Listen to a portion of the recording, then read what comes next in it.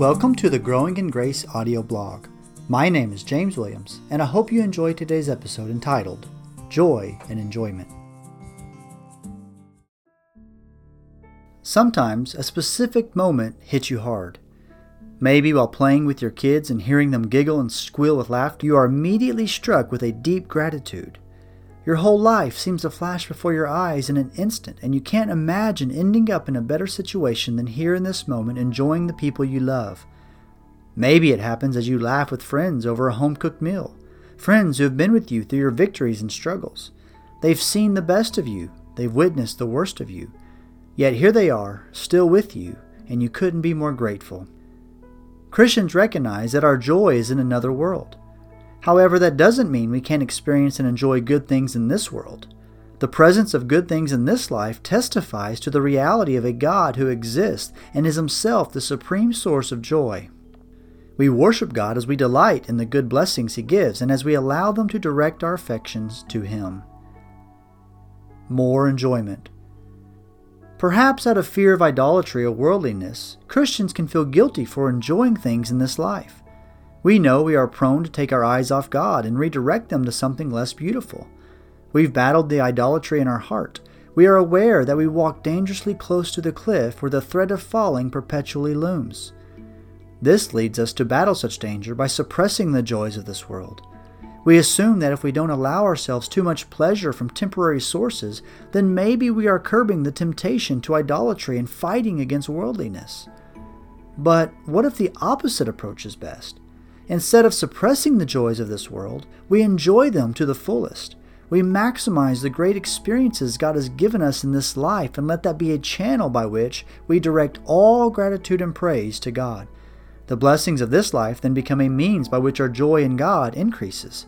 It's certainly possible to let our joy rest in the gift rather than the giver, and we will always have to fight against that.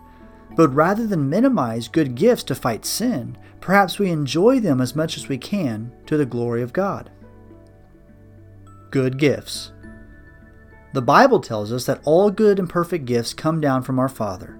He spared not his Son to give us the greatest gift of all, eternal life with him.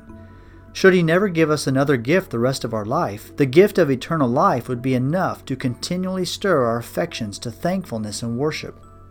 But he does bless us in 1,000 other ways, some of which may seem insignificant. We enjoy many things on this earth given to us by our Father. A good steak dinner, a down-to-the-wire football game, a good joke among friends, and the list goes on. These blessings are not meant to take our eyes off our Creator, but they serve as signposts to direct our gaze and affections to him every day. Let us not overlook such signs, no matter how temporary they are, for these little enjoyments can direct our heart to the true fountain of joy. When I travel through the mighty Andes Mountains, I'm captivated by their beauty. There's a feeling of awe in me, a sense of my smallness. Perhaps this feeling is meant to spur my affections to something even greater.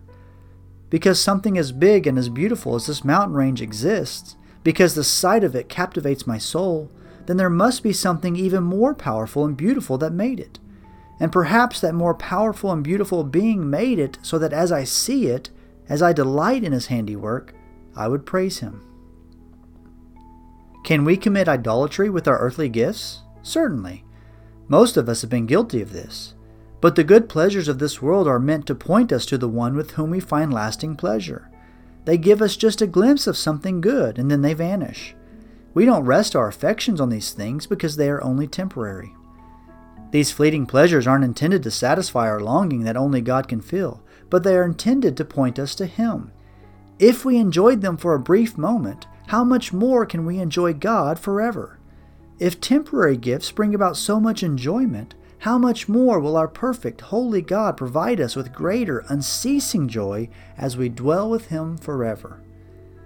Thus we can enjoy these good gifts from God, savor that juicy steak, laugh at those good jokes, and enjoy each moment the Lord gives. Let God's gifts stir your heart to gratitude, increase your longing for him, and intensify your desire to be with him. Enjoy his blessings and let them serve as a telescope through which you see the greatness of your Heavenly Father.